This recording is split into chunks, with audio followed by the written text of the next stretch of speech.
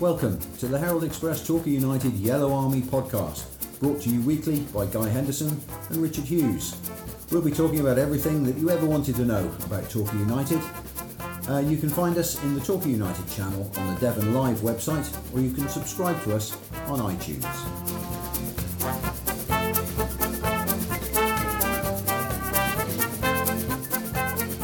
Happy St Patrick's Day to everybody.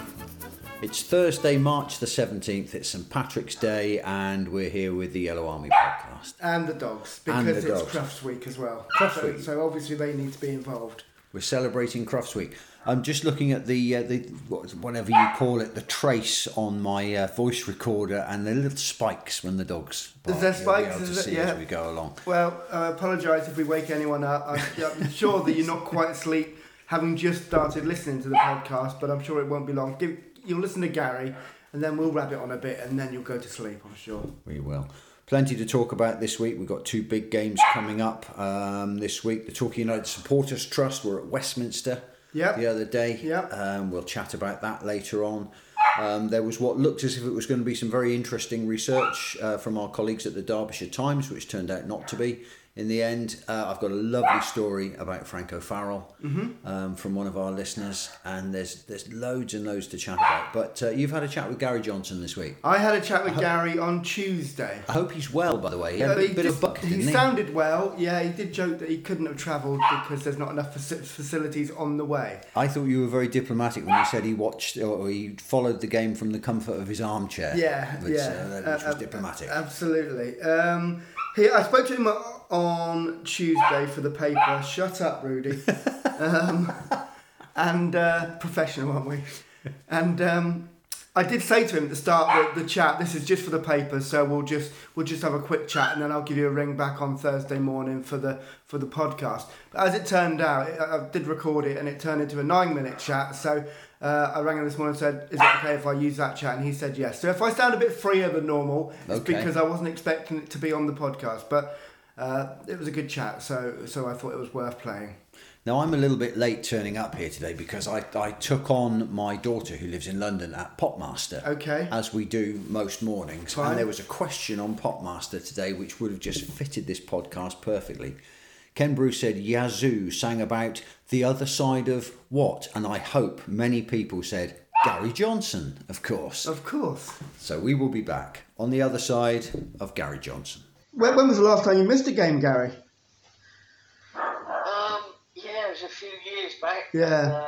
It's never easy because when you're not at a game, you can't affect it. Yeah. You can affect it in the build-up. You know, I was in contact with Downsy right up to almost the kick-off. Yeah. But the lads and the staff done a great job, and it's very frustrating listening to it on the radio. I bet. I've got pictures and yeah. I can't make any changes. I thought about ringing Downsy up about 4 times, but I trusted him and didn't in the end. And it came out well. So, but it's a strange feeling.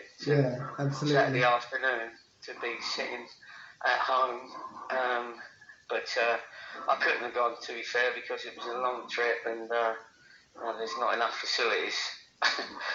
Fine, okay, say no more. Exactly. Downsy obviously is an experienced man, so you had no worries about that, did you? About him being in charge and looking after the 90 minutes. As I said,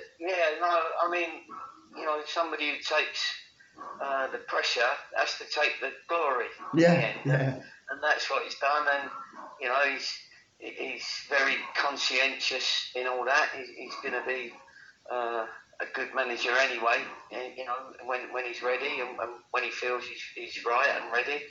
So, he's a great assistant. That's what, at this moment in time, we enjoy working with each other, and he talks my language. It's now become our language. It's like mine and his, because, he's worked with me now for, 3 or 4 years, and, we sort of trust each other explicitly in that we're preaching the same words, if you like. You know what I mean? Absolutely. And the 3 points was important, wasn't it? God, that was massive. Yeah. They're all massive, of course, as we get to this stage of the season. But when you play a team like Kings Lynn, where people are expecting you to win, and you could see how, only when I saw it on the video, how important it was to them as well. They felt that was not their last chance, but their manager, their assistants, the coaches, they were all absolutely going for it on the line there. Trying to get their team going, and the team, their team did give it a go. I'm just pleased that we come away from that one, which was a bit of a banana skin, and because people do expect you to win, you're not going as underdogs. Yeah, absolutely. Danny Wright scoring twice. That's great for the team, great for him, great all round, really. Yeah, it was. With Dan, you never get the time when he's injured. Yeah. So you always bring him back in as soon as his injury's cleared up. Yeah, you don't. Not necessarily when he's fit, if you know what I mean. Your squad's not big enough to play with time, basically. Yeah. Exactly. So, it takes him a little while. We have to give him that time, and then he then brings out what he can do, and that is he's a good player, and he's somebody that again knows our game inside out, and just the fact he's on the pitch motivates other players as well. Do you know what I mean? So, and there was some really good play the other day. There was watching it on the video afterwards. That night actually. I was pleased with their work. I was pleased with their energy. I was pleased with their spirit. All of them. And the 3 goals were goals that have come from our game, if you like, which we were pleased with. So we just got to do that more often, and make sure we try and get better at not giving the ball back to the opposition as quick sometimes. And to have 4 injured players back in one game, that was that must have been good as well. Yeah, it was good. And 3 on the bench, obviously, but. Yeah, no, that's right, exactly. Obviously, Dan Holman was able to come on. Yeah. But obviously, Asa, he's still got his sort of like problems that he has. Yeah. Which are being managed, I guess, is the best way to describe it, is it? Exactly. We have to manage all of them, and so he was there just in case. Yeah. But if we didn't need him, then fine. It gave him another week's rest, as it were. Yeah. Which is what his type of injury is managed by rest, work and play. Halifax, they're obviously they're up there and looking to be at least a playoff place team rather than. But I mean that's a tough game again, and then it gets easier again. Or say easier in inverted commas. Do you know what I mean? Yeah, no, it's not easy, and I keep saying it to the lads. We mustn't talk about this game's hard, this game's easy. Yeah.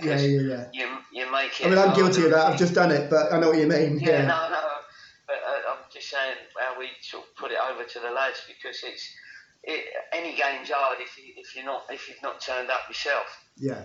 Your team. But if you turn up, then any game is easier than it might have been. So we have no worries about going to Halifax or at home with Weymouth or whatever it is. We treat them the same, except other than the tactics. Yeah. The actual philosophy is the same.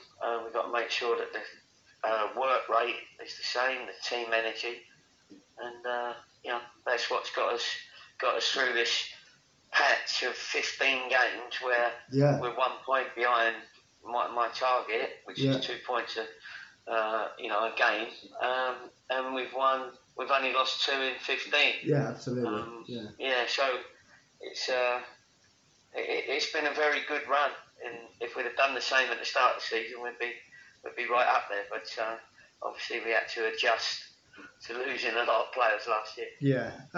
You said to me last week, facing Kings Lynn. They start really well, etc. And so don't be too down if we're not. If it's 0-0 at 30 minutes, but you managed to get one at 29. So that's right. Well, as I said, it was important that we got we stopped them getting, because they were quite lively. Yeah. We stopped them. They've got some decent players, haven't they? Really, I mean, considering where they are in the division, they've got some decent players. Yeah, of course they have, and at this level, people are getting paid good money as professional footballers, if you like. Yeah. So, a lot of them, it's unbelievable when you look through the league, even the teams at the bottom of the league at the moment, how many professionals, i.e. people that have played in the league, they've got. I mean, I keep saying our league is a professional league now, because that's why league players are coming down into the National League. There's more money in our league than probably most of the teams in the bottom half of the second division, as it were. Yeah. So, so that was important to stop their early excitement and their early prowess, and we did that. And as you say, if it was 29 minutes, then the die was cast. Good to hear from Gary. He does sound in pretty good spirits, doesn't he? Yeah, I think he must be over the worst. Yeah, I think he'll be all right for Halifax. Despite it being a long journey. Indeed. Aaron Downs seemed to, I mean, obviously in the circumstances, you wouldn't want to do it, but he seemed to enjoy the experience of leading the team. His post-match was very, very good. Yeah.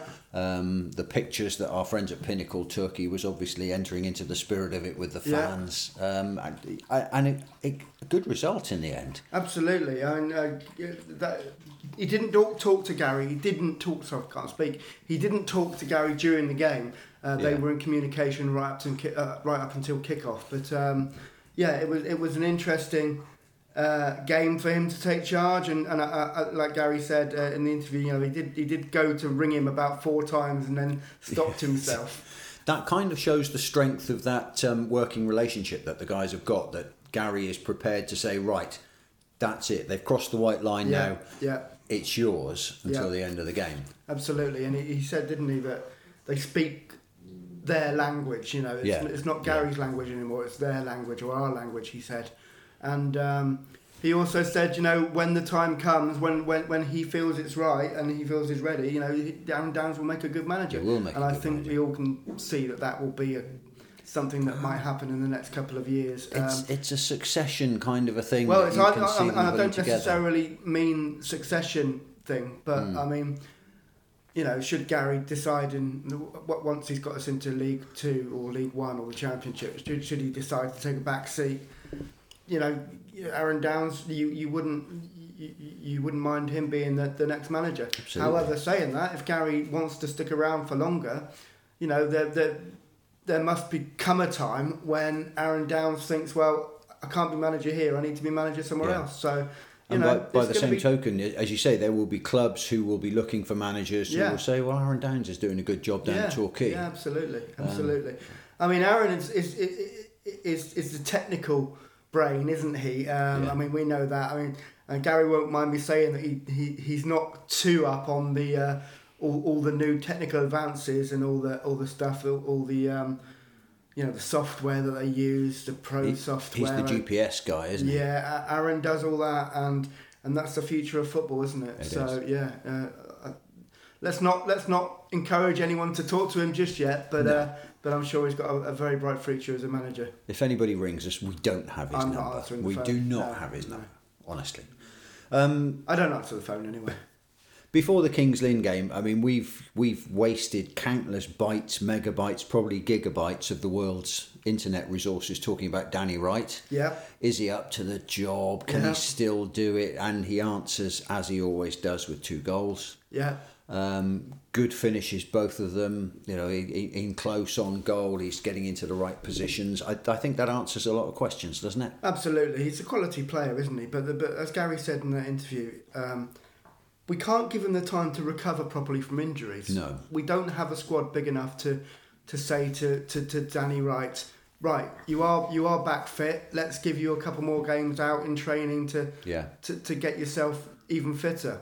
So they are having to use Danny Wright, not 100%, which is not 100% ideal. No, it's not ideal for Danny. No, exactly. It's not ideal for anyone, really.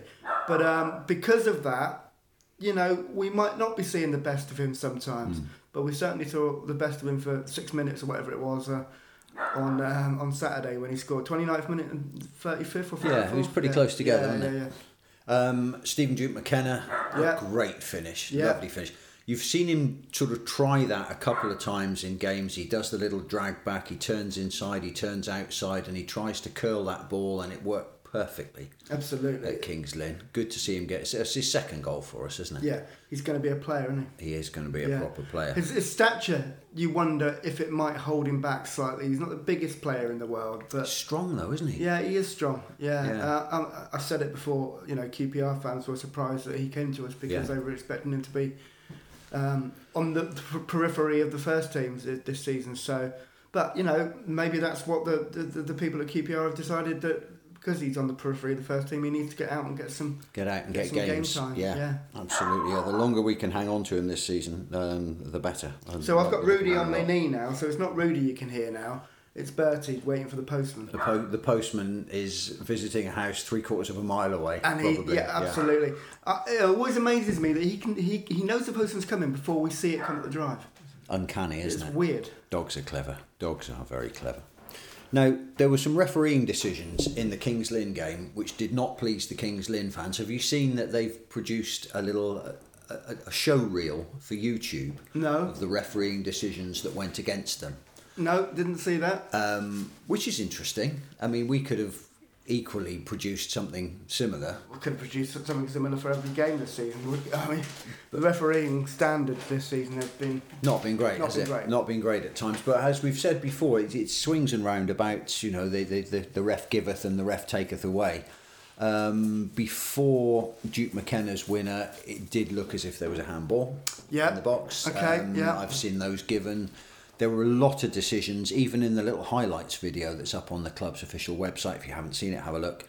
There are decisions in there that you think, we've got away with one there. Well, no disrespect to Kings Lynn, because they're going to be hard done by if that's the case, but it's about time we got a few decisions in the right direction. Yeah. There's somebody pointed out, if they want to have a look at a show reel of refereeing decisions, have a look at Ashton Gate. Yeah, I promise not to mention Ashton Gate again. In itself, that's right. Yeah. This week, yeah. It's like when we say to Tomo every time we do a podcast with Dave Thomas, we say, "Are we over it yet?" No, we're not. We'll never be over that. No, we'll never be over that. Kings Lynn's goal, Brett McGavin, was a beautiful strike. I mean, he just looked up, fancied his chances. Sean McDonald was probably a foot out of position, if at all. It's one of those that you have to give them because you know what you're going to do about it. We've been victim of a couple of those. Yeah, we have. As well, haven't we? And to be honest, Gabby Rogers got one like that in pre-season. Absolutely, didn't he? And it makes the scoreline 3-2 look a bit closer than perhaps it was on the day. I know that Kings Lynn came back and worked hard to try and get something out of it at the end, but I didn't really feel like there was too much danger of that becoming a draw or even losing it. Difficult surface though, wasn't it? I mean, I know Aaron mentioned that in his post-match. Not pretty, he said. Not pretty. To be polite, not pretty. Yeah. It was a little bit of a park pitch surface, wasn't it? As we say, with due respect, when we give them no respect at all. But I mean, Kings Lynn, it's difficult to keep a pitch in perfect condition, isn't it? It's difficult to produce a billiard table. Well, it is. I mean, our guys at Plainmoor do very, very well. They do. The recent weather's not been great, has it? So pitches have taken a bashing, and no disrespect to the groundsmen at Kings Lynn, but Kings Lynn are a part-time club, aren't they? I think. Yeah. I'm not sure. I believe so. Yeah. I don't think he's going to be have the biggest budget maybe to use the best equipment, etc. So we have everyone has to play on the same surface. They do, and you should be able to adapt. You watch some of these games on Big Match Revisited from the 70s and the 80s, and that the kind of pitches that players were expected to play on. Well, I remember a game, and it would late 90s, I guess, and it was against. I think it was against Blackpool, and we beat them 1-0, and Effie and Williams managed to dig the ball out of the mud in the goal mouth to score quite late on. It was, and at that time, pitches had already started to change. Yeah. That game wouldn't have been on now. No, you don't often see games where the ball stops in the water on the goal line, apart from Argyle against Bolton earlier in the season. To make good contact with that ball, he had to dig it out with a trowel first. Let's move on from Kings Lynn then. The two cracking games coming up this week. First of all, we've got a long trip to Halifax on Saturday. Yeah. Halifax going pretty well. They beat us 3-2 at Plainmoor at the end of November. Yeah, they always worry me for some reason. Every time you come across a Halifax game, you think, oh, and without looking up the stats, they're you a think good it's side. going to be a always decent have one. been. Yeah. Yeah, I mean, we had some good games against them last season, didn't we? We did. It'll be a tough one. It's the kind of game that we could easily get something out of. A lot depends on Billy Waters. Yes. He's still scoring goals for Halifax for a pastime. Yeah. As Gary said, I think Gary said to us when we first did the interview with him, in fact, I think it might even be here somewhere, everybody loves Billy Waters. Yeah. He was a popular figure at Plainmoor. They liked him in the dressing room. I think Gary got on well with him. Made some good friends. I mean, let's not begrudge him a goal or two as long as he doesn't get any on Saturday. No. Let's hope not. Clydie Lollos scored for us in the game at Plainmoor against Halifax. Who's he? Interesting. He wasn't on the bench. I mean, they had. We should mention that Dan Holman came on, Asa Hall and Dan Martin were all on the bench after Gary had sort of given the slight thumbs up that some of them might be available for the Kings Lynn game. Turns out that Armani was back in the team. Holman came off the bench, and the other two were able to be saved. That meant no place for Clydie Lollos, who we obviously don't have to hark back to the on-off. No. Dan Holman very nearly dug himself out a chance for a goal as well, didn't he? Yeah, Looking at the absolutely. highlights, it would be lovely to see him get back amongst the goals as well. One thing that will be happening at Halifax as well, Chris Haley from the Yorkshire Gulls lets us know there'll be a minute's applause in the 40th minute at Halifax in memory of Andrew Holland, who was known as West Yorkshire Gull, who very well known, died far too soon. Name on the internet, forum circles. Died far too soon. He was only 40. Yeah. Died in April 2020. So there'll be a minute's applause in the 40th minute. I know Halifax are aware of that as well. Okay, that's good. So hopefully the Halifax fans will know what's going on and may even want to join in. But a nice tribute there. Well done to Chris. Well done to the Yorkshire Gulls for getting that organised. That's going to be quite something. Indeed. Yeah. We'll listen out for that. Next Tuesday night at Plainmoor, your favourite team comes calling. Come on, Aldershot. Aldershot. Remind me, it's just Aldershot. It's just that they just rub you up the wrong way a bit. There's no reason behind it. I just don't like them. Now, you see, I don't know why. It's just Aldershot, isn't it? I'm slightly the other way though with Aldershot. I mean, Tim Sills used to be there. My mate Dave from the running club is a massive Aldershot fan. He's been going since he was a wee boy. I'm not going to sway you here. Right? There's a pub next to the Aldershot ground which is great. Don't the like Crimea. The ground. Walking through the park to and from the ground always from fills the train you with stage. Fills you with a little bit of trepidation, doesn't it? There was some ugly scenes there at the train station when I did when I was living in London, about 2008. So it's a season that we had kind of fighting for promotion with them. From the National League or the Blue Square Bet. Was it Blue Square Bet? It was, it was, Dragged that one up from somewhere.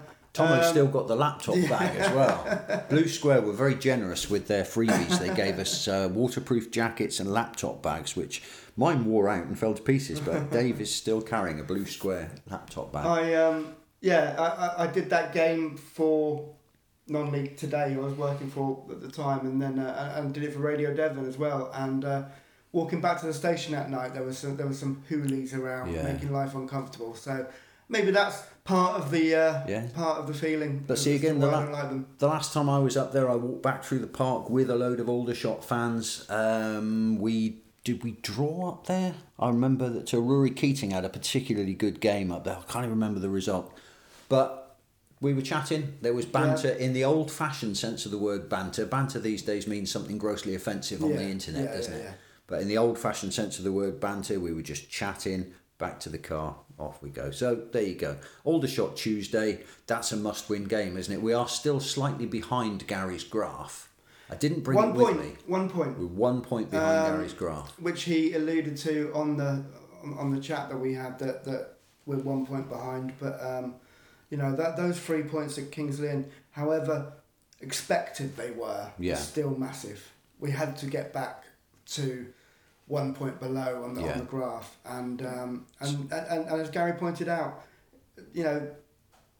4 draws in a row, that was frustrating. To get a win, brilliant, get back on winning ways. But that's 2 defeats in 15 games. And funnily enough, that Halifax defeat on November the 27th was the last game before this 15-match run. Was it? That has gradually started to pick up. So, I mean, get something at Halifax, and then if we can beat Aldershot and then Weymouth coming up the following weekend, Weymouth coming up, we'll be ahead of the curve again. I think I got Weymouth and Aldershot games in my head mixed up this week, so apologies if I put that into print. I'm not sure if I did or not without looking, but they're all big games. I mean, it's a cliche, isn't it? Every game's a big game. But this is why you love this end of the season, isn't it? Absolutely. The run in towards Easter, the big Easter weekend, and then you kind of know where you're going, don't you? Absolutely. It's going to be, I mean, we are, in the last month and 3 weeks or something? Not much left. A lot of games to cram in. Yeah, there are. 12 games in that period. I need to sit down and have a look at that and just work out the... Perhaps for next week's podcast we'll do the run-in podcast. It will be the last 12 by then, won't it? Oh, the last 10 by then. Dog disagrees, but I think we'll do it anyway. I thought he... What's that, mate? He's staring at me. Just staring. They do that. Come on, you want to come up, don't you? Come on then. Quite a few other things on the agenda this week. Right now we've talked about the games. The Supporters Trust, they were in Westminster before the Kings Lynn game. On a historic day as well. Yeah. They met up with Tracy Crouch, who's at the helm of this fan-led review. Kevin Foster was there as well. Yeah, they're all posing with their Torquay scarves. Bob, the demon walking football winger, was in the group there. Was he? He's on the Trust now. See, I spotted Bob. I mean, this can only be good for the game at lower levels, can't it? It can be, as long as these aren't false hopes that I mean, I say we Trust or whatever is clinging to. I mean, they were representing South West teams. Yeah. I mean, they weren't just representing Torquay United either. They were representing the group of South West supporters trusts that have sort of formed their own South West group. So that includes the Bristol teams and Plymouth and Exeter, etc. Exeter, of course, Supporters Trust owns the club. Yeah.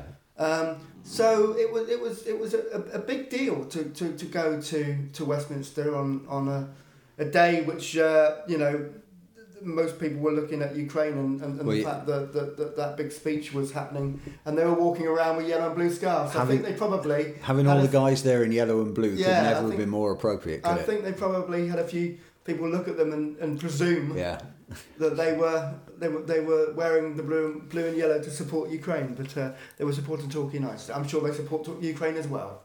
Bringing the fans closer, obviously, everybody holds up the German model where fan interests are represented in amongst the majority shareholders in the clubs. I mean, it has to be a good thing, doesn't it? Football's right under the microscope at the moment. If fans were closer to clubs, is a question that neither of us can answer. But would clubs end up in the hands of oligarchs or oppressive regimes, or it would be less likely, wouldn't it, if there was more fan involvement? I think so, but I think you can't be naive that big money talks. I know, but there is. I mean, at least the fan groups can provide some kind of common sense anchor in a club. I mean, you've got Premier League clubs who are owned by people who shouldn't own Premier League clubs. Well, the example being the Chelsea-Newcastle game the other day, but what do you do exactly? I mean, what do you do? We as a political society have allowed that to happen. So suddenly you turn around and say, well, what do you do? What do you do? But closer involvement of fans, of the kind being pioneered by Torquay and these West Country clubs and clubs all over the country, has got to be good. If we're going to have a long, hard look at how football clubs are owned, which we have to, then sorry, I'm pontificating here, but the supporters trusts have really got an important part to play. Absolutely, and thank you for what you do. Really, I mean, it's these are unpaid volunteers who are trying to make football better, which is a brilliant thing. Absolutely. And a quick plug for Nick Broderick's excellent columm in the paper this week again. Always excellent. As ever, Nick's got his finger on the pulse, and it's always a good Saves read. me a bit of work. It does indeed, yeah. Fills a page for you. But he fills a page that I don't have to sub that much, and he also covers the little bits and pieces that I don't have time to necessarily look at. So thank you, Nick, for your continued support. It's a good read. If you haven't got a paper, what are you waiting for? Go out and get one. Ex-goals in the headlines this week. There are quite a lot of them, but I just picked a couple of interesting ones. Manny Duku and Joe Osler. The Duku's back. They both scored. In fact, Joe Osler got 2. Havant and Waterlooville beat Hungerford 4-0. Older shot player, isn't there? Yeah, I think it is. Yeah. Rennie Howe. He got a penalty for Bedford against Colney Heath. I don't know what league that's in. Is that one of the leagues that you used to be? I think it's Southern League Central. Okay. So there's been a shake-up of the Southern League, and they added a Midland and a Central, and I think they possibly play in sort of the same level as Bideford and Barnstable, or sort of Southern League Division 1 Central or whatever. But they might be higher than that, but. That's 27 goals this season for Rene. Bingo. Good. Yeah, good for him. Yeah, excellent. What a player. And thoroughly nice guy as well. He is one of those players that fell into that period where I was away working in London and working on Saturdays, and I'm able to get to games. And so my thoughts on Rene are inherited from Dad and a couple of other people who used to talk about him when I wasn't there. I'm going to mention another one of those players from that era in a minute. But the other one, King Reese, they call him now in Toulouse. Do they? Reese Healy. There's a picture of him on their website wearing a crown. Wow. Reese Healy got 2 more. Toulouse 6, Amiens 0. Wow. How many? There'll be no idea. There'll be a statue of him. I tell you what, you'll go to Toulouse one day on a budget flight from Bristol, and you'll be driving down Reese Healy Boulevard, Avenue Reese Healy or something like that. He's an absolute hero down there. Brilliant. So good for him. Okay, so Patrick's Day. I was thinking about. There's been so many Irish players. Over the years. First one springs to my mind. I don't know why, but Donna Reardon is the first one that came to my mind. Don's on my list as well. He's a listener to the podcast. Greetings, Don. Happy St Patrick's Day to you. You almost said that in an Irish slant, didn't you? Yeah, I was worried that I had that. I didn't mean to do that. It's very disrespectful. But Don O'Riordan. Ewan O'Kane is the other one from the Rennie Howe era. From the era that I was absent. What a player. Yeah. Martin Ling player. Came in. Oh, such a good player. Went off to Bournemouth, went to Leeds. Torquay, I think, were expecting to make some money out of those transfers. It didn't happen. No. They were undisclosed sums in the transfers, so it all got a little bit clouded, if you like, but what a player he was. And that day he terrified Argyle will go down as one of my favourite games ever. Perfect.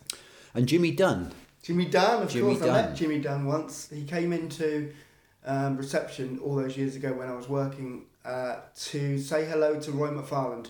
Yeah. He came in and wanted to they played together, I think, or their paths had crossed in previously, and I think if I remember rightly, the story was that there were scouts from Derby maybe to look at Jimmy Dunn. Yeah. And Roy played in the same game. Against Torquay. Okay. That it might be it's all a bit jumbled in my head, but there is some kind of story that would explain it. That Roy's career kicked off because scouts came to watch Jimmy Dunn at Torquay.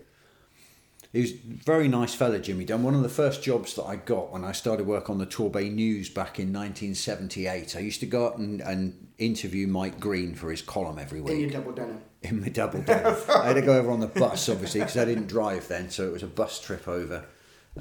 Interview Mike for his column in the Torquay News. Yeah. And it was Jimmy Dunn's testimonial year. Okay. And Jimmy asked me if I would do the publicity for his testimonial year, nice. Which was great. Enjoyed doing that. Hopefully managed to get a few people around for his testimonial game and what have you. Who was it against? Do you remember or not? I can't remember. It is Might well have been Fulham. Could have been Fulham, although whether Fulham were in the top echelons then or not, I can't remember. But nice guy, Jimmy. Really nice to work with. Very pleasant. Which brings us on to Frank O'Farrell. Indeed it does. Another Irishman, of course. Great story comes here from Mervyn Delafield, who's been listening to the podcast, who sent me this story, which I will read you about Frank O'Farrell. I like the fact you're crinkling the paper. Crinkling the paper. And the cat sat on it, look. The cat came in from the garden yesterday and sat on it. So what would the podcast be without animal involvement? There are muddy footprints all over this bit of paper.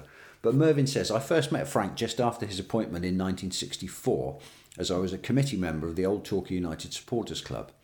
I said I was going to his first away match at Bradford City, and he gave the two of us a complimentary ticket for the game. After the match, he then apologised for the result and reassured us that we'd get promoted. He was right, of course, although we lost that first match 4-1.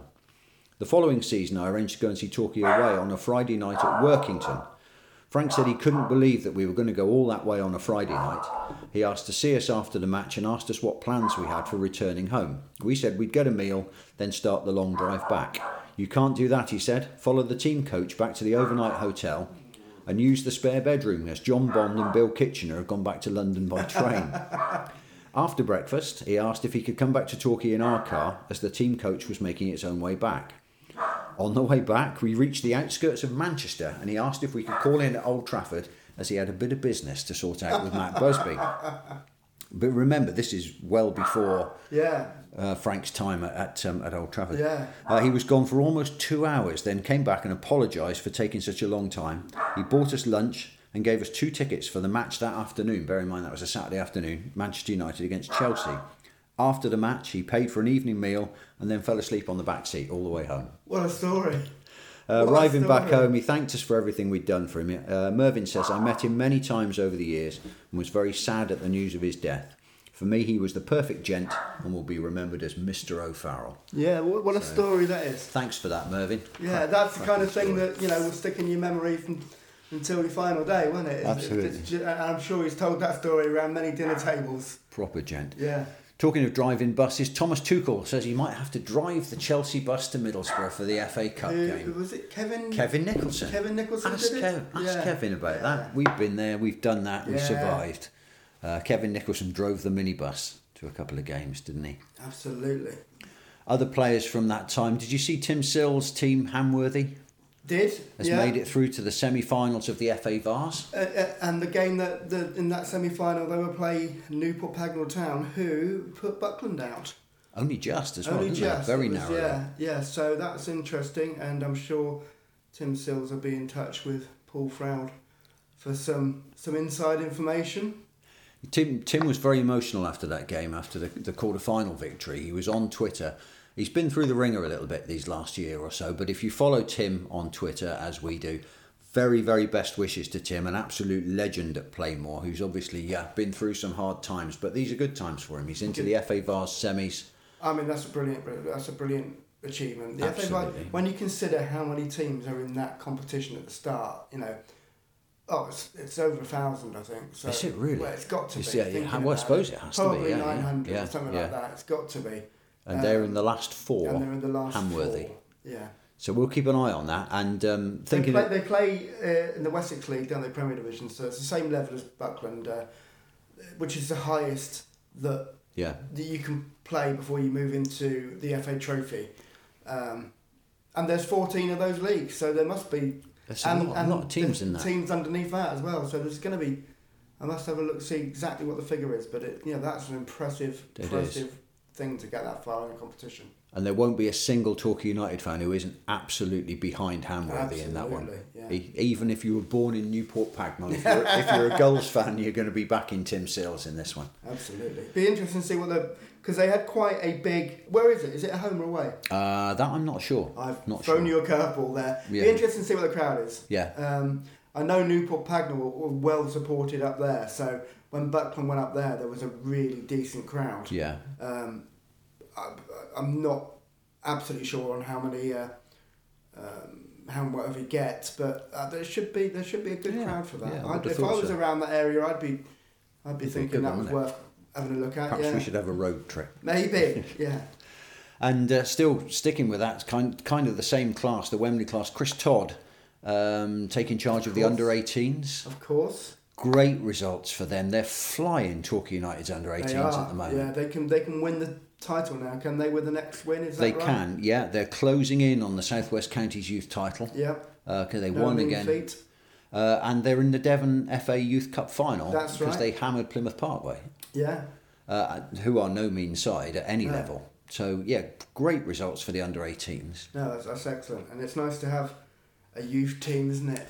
Well, you look at those players and you think, well, these are the players coming through. These are the next Ollie Watkins. These are the next Jamie Reeds. Yeah. These are the next players who are Matt going to Jay, go on. Yeah, all of these players who are local and who have, for one reason or another, gone on to other clubs. Yes. Let's try and keep some of them, in the Plainmoor fold. Yeah, absolutely. And kudos, chapeau to Chris. It's been a while since we've had a real young star come through from our ranks, isn't it? So it'd be good. It would be great. I mean, we've got our fingers crossed for people like Alex Moyes and Scott Piper, haven't we? So we have. Look forward to seeing them playing again.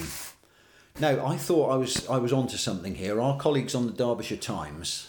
They're a bit busy, aren't they? Sometimes with their strange articles about which you have to click through many pages. Oh, I did this morning. I did this very thing this morning because it says market value, the market value of all the squads in the Vanarama National League. I've got one in my head that I'll talk about after this, but yeah, talk about this one. I didn't click on this one. I did. These are our colleagues, the same company, so we're not being disrespectful, but it's an interesting concept. And I went through them all. It's one of those lists where you have two things on a page and you have to click it. I thought I'll start the research. What they've tried to do is rank the National League sides by the market values of their squads. There's a website called transfermarkt.com, which is German, which is brilliant. There's just too much information on there, to be honest. But somehow they've worked through the resale value, I think it is, of players in the squad. And it's, as Colonel Sherman Potter in MASH would have said, it's absolute horse biscuits, to be honest. Woking are the most valuable squad at £1.13 million because Rowan Ince is worth 360 grand. I mean, who makes this up? I don't know. But once I'd started going down this rabbit hole, I couldn't stop until I got to Torquay. Yeah. All right.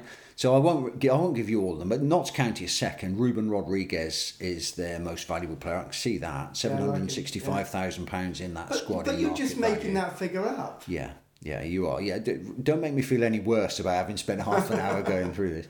In order, the teams are. I'm not even going to give you. I think before we get to it, the article I saw about a month ago was who is the most valuable player at each club.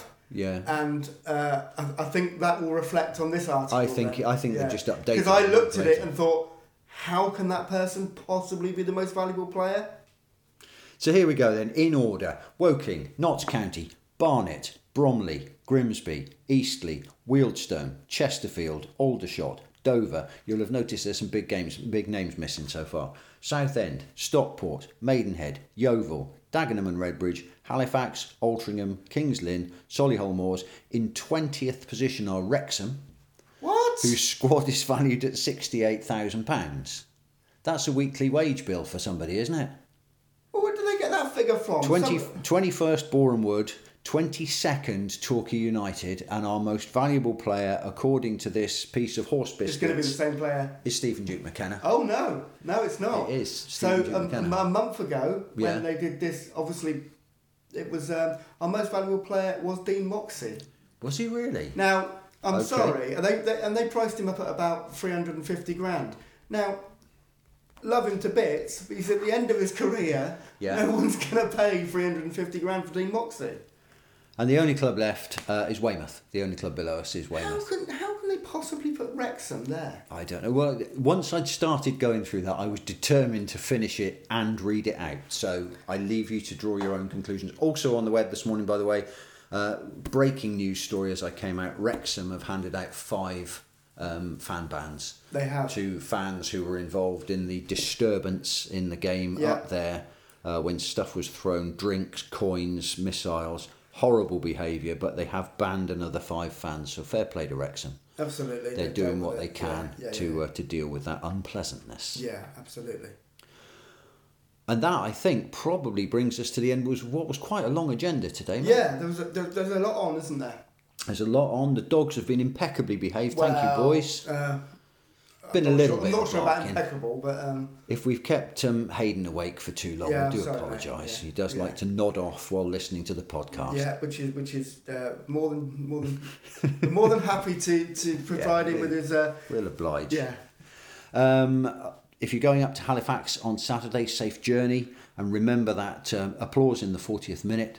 In memory of Andrew Holland, West Yorkshire goal. Yep. And we will see you at Plainmoor on Tuesday night. We will. Where it will be bracingly cold at Plainmoor on Tuesday night. Against my favourite team. And we will beat your favourite team, Richard. How does that sound? Perfect. Thanks for listening. This has been a Yellow Army podcast. And as ever, come on you Yellows. That was easier because we were in the same room this time. Absolutely, yeah.